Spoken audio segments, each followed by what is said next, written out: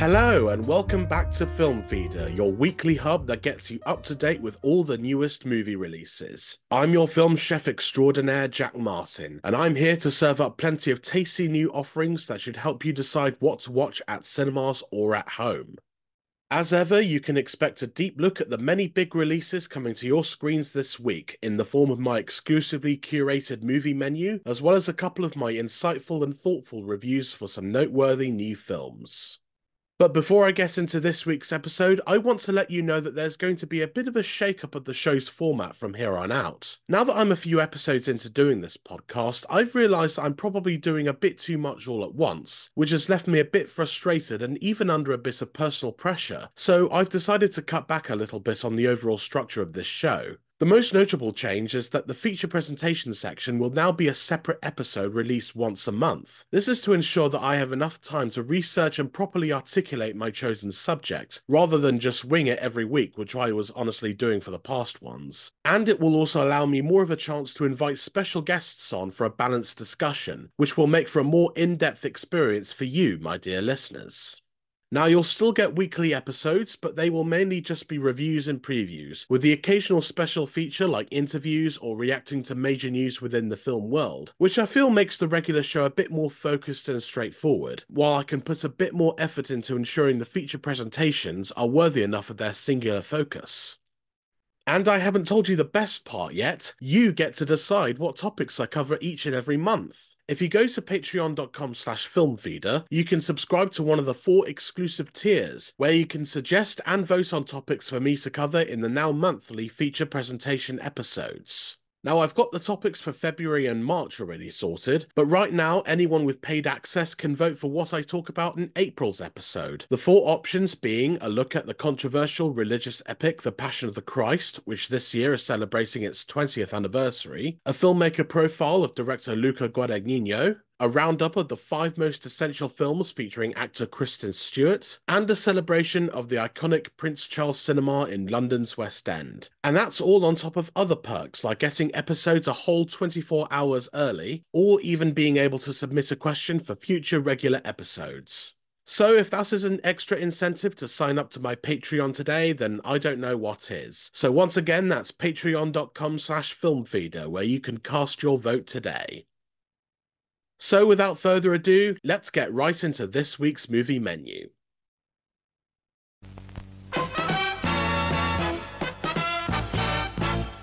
And now, preview time.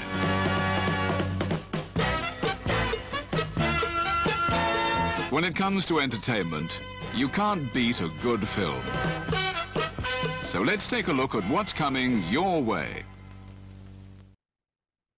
So I'll begin, as always, with a look at the movie of the week, which here is director Blitz Bazawule's inspiring musical The Color Purple, the new adaptation of both the Pulitzer Prize-winning novel by Alice Walker, that was previously turned into a moving drama by director Steven Spielberg, and the successful stage adaptation that featured original music and lyrics by Brenda Russell, Ali Willis, and Stephen Bray.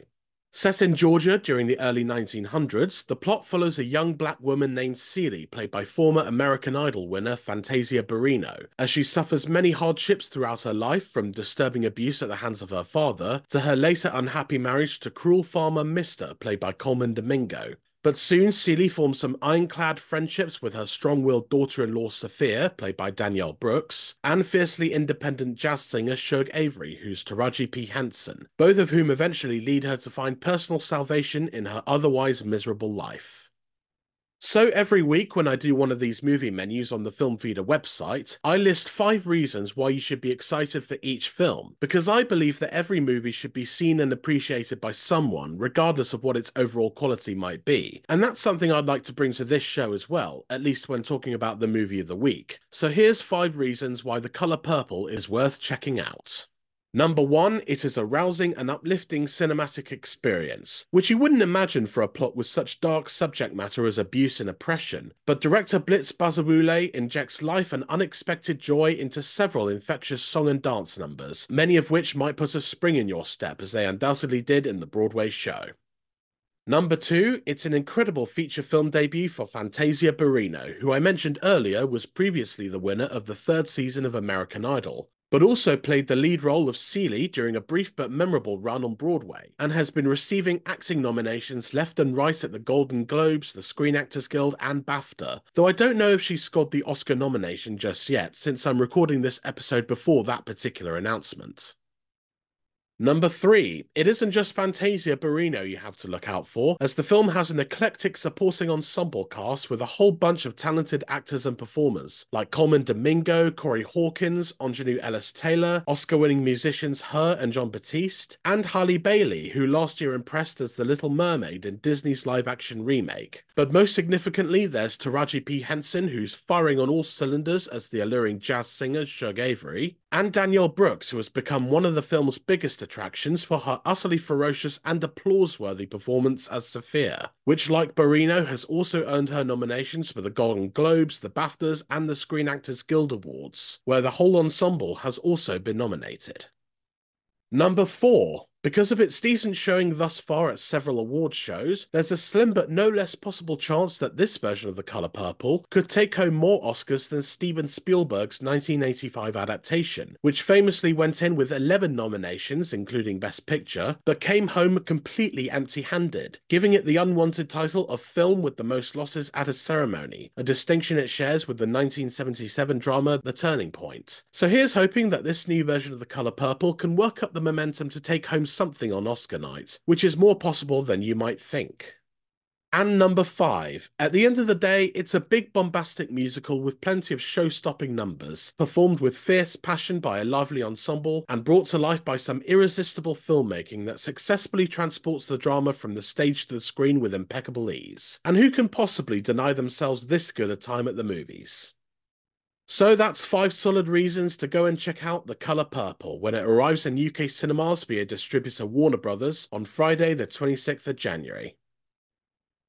Moving on now to the week's other cinema releases, and first up is All of Us Strangers, the deeply moving drama from writer-director Andrew Haigh, who previously made Weekend, 45 Years, and Lean on Pete, and who here takes inspiration from Taichi Yamada's novel Strangers, setting his adaptation in modern London, where a man named Adam, played by Andrew Scott, lives alone in a mostly empty apartment building, but soon he forms a romantic relationship with his neighbour Harry, who's Paul Mescal. Adam is later drawn back to his childhood home, where as a young boy he lived with his parents Jamie Bell and Claire Foy before their untimely deaths. But upon arriving at his old house, he is surprised to find both of his parents are there, still alive and looking exactly how he remembers them.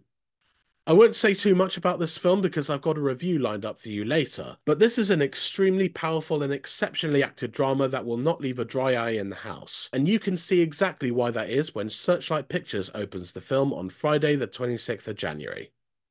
A slight change of pace now for the next film on this week's movie menu. It's Jackdaw, the tense new action thriller from writer-director Jamie Childs, which tells the story of Jack Dawson, played by Oliver Jackson Cohen, an army veteran and former motocross champion who is struggling to support himself and his younger brother Simon, played by Leon Harrop. In a moment of desperation, Jack agrees to pick up a package in the North Sea for a dangerous crime boss, but soon he faces a number of dangerous consequences over the course of a single night, where he runs into all sorts of mysterious characters played by the likes of This Is England's Thomas Turgoose and former Doctor Who star Jenna Coleman. It's got action, suspense, and the odd bit of motocross riding too, so make sure you check out Jackdaw, distributed by Vertigo, releasing in cinemas from Friday the 26th of January.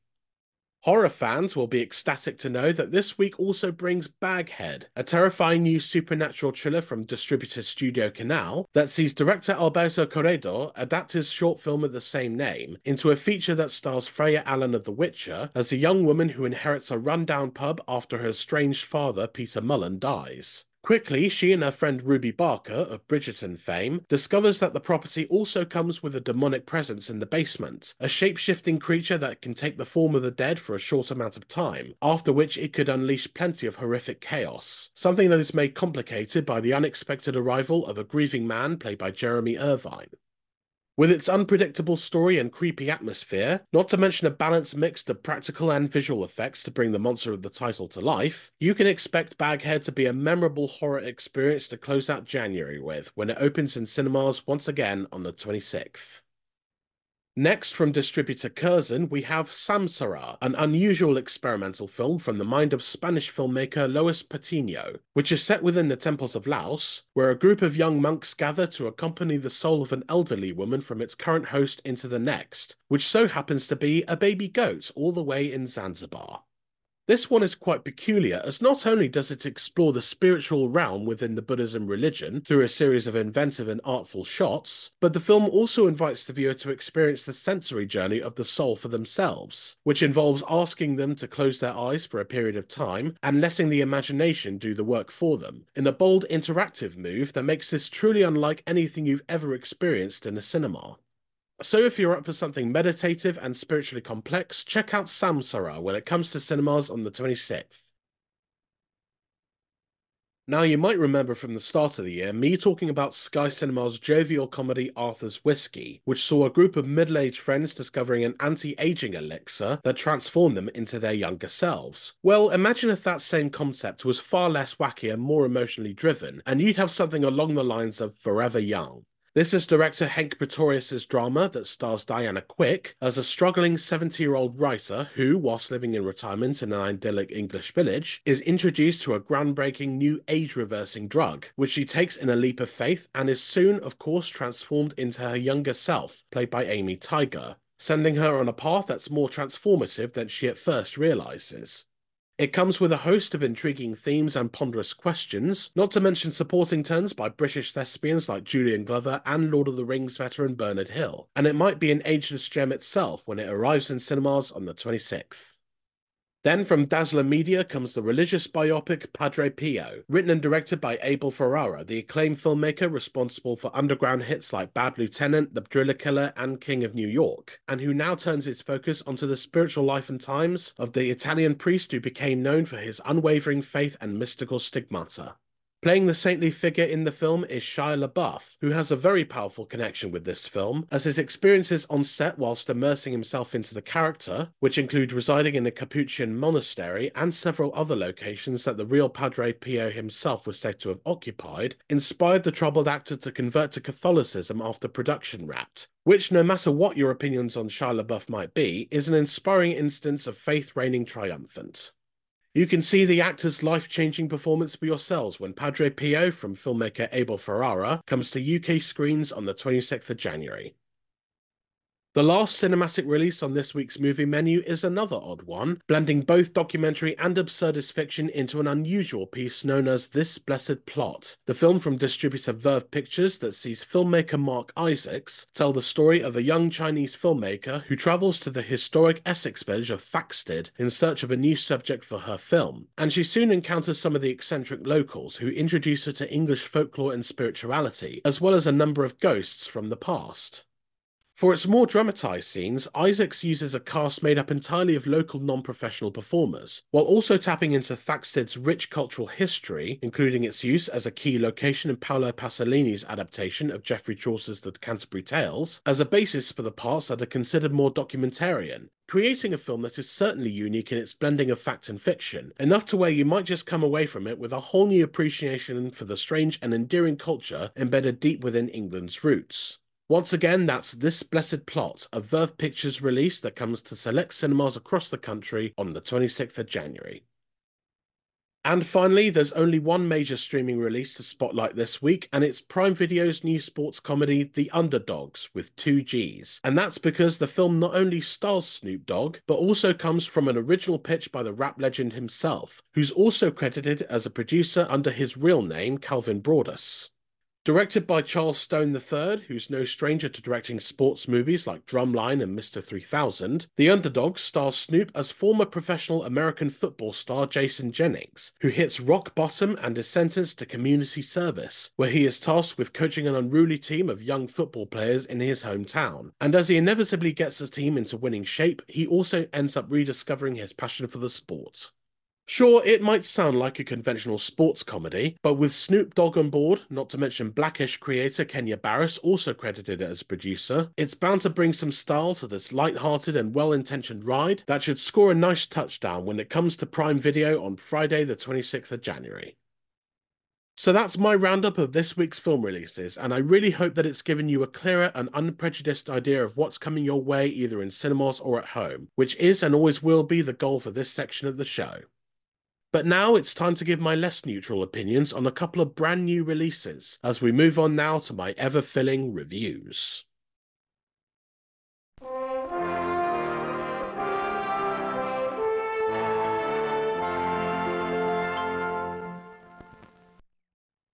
I've only got two reviews for you today, but one of them is an absolutely unmissable event that you should go and check out at your earliest convenience. That film being writer-director Andrew Haig's All of Us Strangers. To briefly recap the plot, it's set in London, where Andrew Scott's Adam is a screenwriter who lives alone in a new build block of flats, where he appears to be one of only a handful of residents in the building. But he soon makes a connection with his neighbour Harry, who's Paul Mescal, which quickly leads to a much more intimate relationship, through which we learn a bit more about Adam's past, including that when he was a boy, both of his parents, played by Jamie Bell and Claire Foy, were killed in a car accident, which is something that Adam is clearly still contending with, to a point where he frequently travels to his old childhood home in Surrey, where to his surprise, his parents, looking no older than the day they died, welcome him with open arms.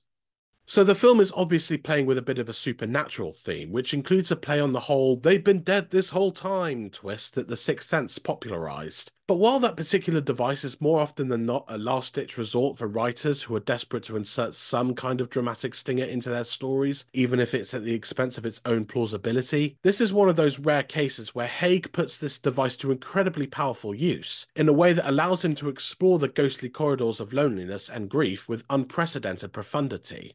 The filmmaker slowly brings the viewer into an interesting state of magical realism, with Andrew Scott's Adam clearly experiencing a supernatural situation, with ghostly figures who are unmistakably his late mother and father, looking and acting exactly how he remembers them from when he was a child, and their ghostly presence is a source of comfort for Adam rather than one of fear or remorse, with them, or most likely him imagining them, lending some warm and even tearful retrospectives on their short time together as a family, for which Haig's writing goes to some hard-hitting places in order to convey. It is a testament to Haig's strength as both a writer and a director on this film that the narrative gimmick never comes across as cheesy or contrived, and instead allows for the viewer to get inside the mind of its deeply troubled protagonist, to explore his inner feelings of sorrow and loneliness that are beautifully and heartbreakingly honest in their execution, which can make the film an emotionally tough watch, but in the best way possible, because it gets into some tender themes that are destined to feel like an absolute gut punch on impact. But even when it seems like it's beginning to lean over the edge and dive headfirst into pure melancholy, it manages to pull itself back with a grounded approach that can often be quite funny. Like at one point, Adam has a conversation with his mother's ghost about the fact that he is a gay man, and since she died around a time when homosexuality was nowhere near as accepted as it is today, her attitude to her adult son's news is hilariously in line with the typical parent's response from around that period, though Haig never manages to disrupt the overall tone with its lighter moments, keeping the focus purely on the psychological and paranormal journey of self-acceptance that Adam is going on during virtually every scene of the film, with the filmmaker knowing exactly when to bring out the heavy artillery with certain sequences that may well have you reaching for the tissues. So much of the emotion that leaps right off the screen is made possible by an excellent quartet of lead actors who all give some of their best ever performances underneath Haig's direction, including Andrew Scott, who is truly magnificent in a role where he brilliantly conveys his character's isolation through the smallest of inflictions, in addition to nailing his far more emotional scenes to where you almost want to reach into the screen and just give this guy the biggest hug you can give. And meanwhile, he has very good romantic chemistry with Paul Mescal, whose mysterious presence makes him a potential wildcard for events later on. Andy shares an equal amount of tenderness with both Jamie Bell and Claire Foy, who are both deeply effective as the kind of parents you always wish that you had, outdated 80s mannerisms aside. The combined performances generously lend plenty of emotion to Haig's narrative, which makes All of Us Strangers feel so much more powerful than it already is, especially for someone like myself, having been trapped in personal feelings of loneliness quite a few times in my life. So I found this movie to be extremely poignant, as it taps into that never-ending fear of eternal isolation, as well as the upsetting distress surrounding it, and doing so in a way that is never forceful or beyond the realm of possibility, and always feeling real, even with its supernatural form of magical realism, and with plenty of emotional residue. It's by far Haig's strongest overall film, with the perfect balance of steady direction and grounded writing to zoom it past the finish line, which is enough for me to rate All of Us Strangers the full 5 stars, which equates to top quality cuisine that you should order tickets for as soon as it goes on general release from Friday the 26th of January. My second and last review for you this week is the big release from last week, which is Mean Girls, the all-new rendition of the 2014 classic and its subsequent stage musical adaptation, all of which are written by Tina Fey, with this version still showing in cinemas nationwide as of this episode, and I've certainly got some things to say about it, but not necessarily what you might expect. The plot of this version of Mean Girls, from directors Samantha Jane and Arturo Perez Jr., is more or less the same as in the original, as Katie Heron, played by Angourie Rice in the Lindsay Lohan role, begins attending North Shore High School, having previously been homeschooled by her mother Jenna Fisher whilst living in Africa. But Katie quickly finds herself unable to fit in among her peers, except for fellow outcasts Janice and Damien, played respectively by Olii Cravalho and Jaquel Spivey. Soon, Katie is drawn to the clique of popular girls known as the Plastics, led by Regina George, as played by Renee Rapp, who previously played the role on Broadway, and filled by her lackeys Gretchen Wieners and Karen Shetty, played respectively by Bebe Wood and Avantika, all of whom she is initially warned against, especially the conniving and cruel Regina, who at first Katie has no problem with, but after witnessing Regina's backstabbing firsthand when she gets back together with her ex and Katie's new crush, Aaron Samuels, played by Christopher Briney, she teams with Janice and Damien for a plot to infiltrate the Plastics and ruin Regina's social standing, but at the risk of Katie becoming just as vapid and two-faced as Regina herself.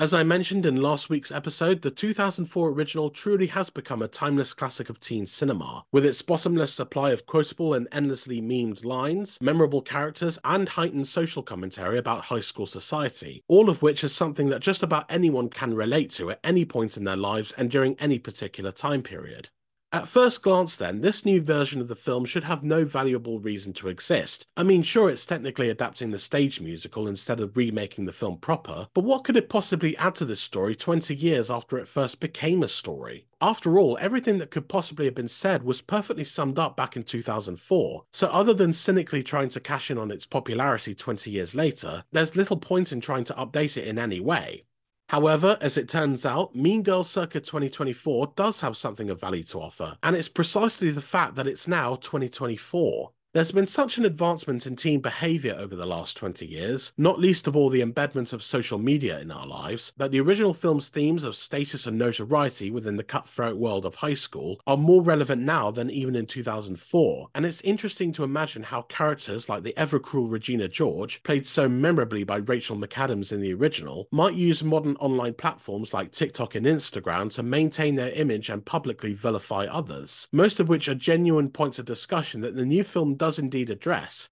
which against all odds gives it more than enough reason for being. I will say, though, that with its identical plot, not to mention its numerous close recreations of notable scenes and iconic lines of dialogue from the original, this version of Mean Girls often teeters close to being a redundant remake. For while some of the lines are given a more modern twist, few of the newer editions carry as much genuine laughter as the original versions did 20 years ago. And furthermore, aspects of Samantha Jane and Arturo Perez Jr.'s filmmaking are noticeably more televisual here than the further-reaching direction that Mark Waters originally brought, which is almost certainly because this film was originally destined for Paramount Plus before being upgraded to a theatrical release, but either way it's not quite as stylistically witty or even as memorable as what came before. Most of the time, you are just reminded of how much better the original was, but it's whenever the characters start singing that the film takes on a more noticeable sense of life, with the songs themselves, which contain music and lyrics provided respectively by Jeff Richmond and Nell Benjamin, being quite catchy and upbeat, not to mention rather funny at times. And even the filmmaking becomes a bit more ambitious, particularly with its numerous aspect ratio changes during the shift between musical numbers and reality, with it going from a regular 1.85 by 1 scene to a widescreen showstopper, while other sequences employ one-shot techniques and an intricate camera work that, at times, you wonder how they were able to pull it off without doing any noticeable damage to equipment. I also really admire the passion and energy within the vocals and choreography of the film's performers, including Angourie Rice and the deeply charming duo of Aliti Cravalho and Jaquel Spivey. And while nobody can hold a candle to the iconic performance of Rachel McAdams as Regina George, Renee Rapp comes awfully close as she wisely leans more into the character's self-assured coolness to convey her nastiness rather than just doing an impression of Rachel McAdams, which gives the role a fresh enough spin while still feeling true enough to how the character was originally written.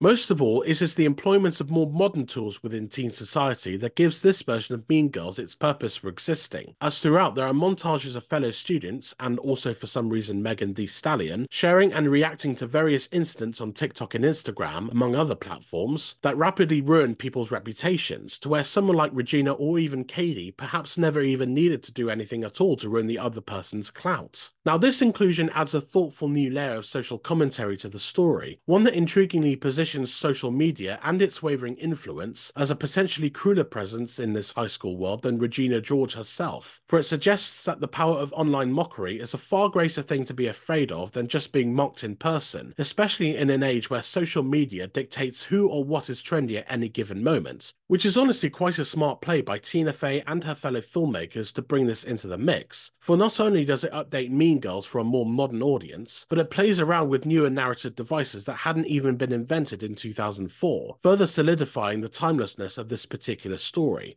So it may occasionally fall victim of being a less memorable version of the original classic, but through its upbeat musical identity and tackling of modern teen issues, Mean Girls circa 2024 ultimately solidifies the fact that when it comes to the original's endless relatability, the limit does not exist. So I'm giving it 4 stars, which equates to a dish you'll be hungry for more of. And with that, another episode of Film Feeder comes to a close. Thank you so much for sticking around, and I hope that our time together has inspired you to go and check out just some or even just one of the many releases out this week. I'd appreciate it if you left a strong review for this podcast on whichever platform you may be listening to it on, in addition to following it or subscribing so that you can be notified of new episodes every week. And please do share it with anyone you feel may need a film fix of their own. You can also find us on various social media channels, all of which you can find in the episode description. And once again, I'd like to encourage you to go to Film Feeder's Patreon page at patreon.com/filmfeeder, where you can get podcast episodes before anywhere else, and where you can also vote on the topics of special feature presentation episodes over the next few months. And of course, don't forget to visit the Film Feeder website itself at www.filmfeeder.co.uk, which is the only place where you can find all of my written content, including reviews and weekly previews from the past 10 or 11 years up to the present day. So that's all I have for you this week, and I hope to see you again in 7 days' time, when I'll be looking at some epic spy capers, eye-opening Oscar contenders, and much more. Until then, I'm Jack Martin, your film chef extraordinaire, ready to whet your movie appetite each and every week. That's all for now. See you next time.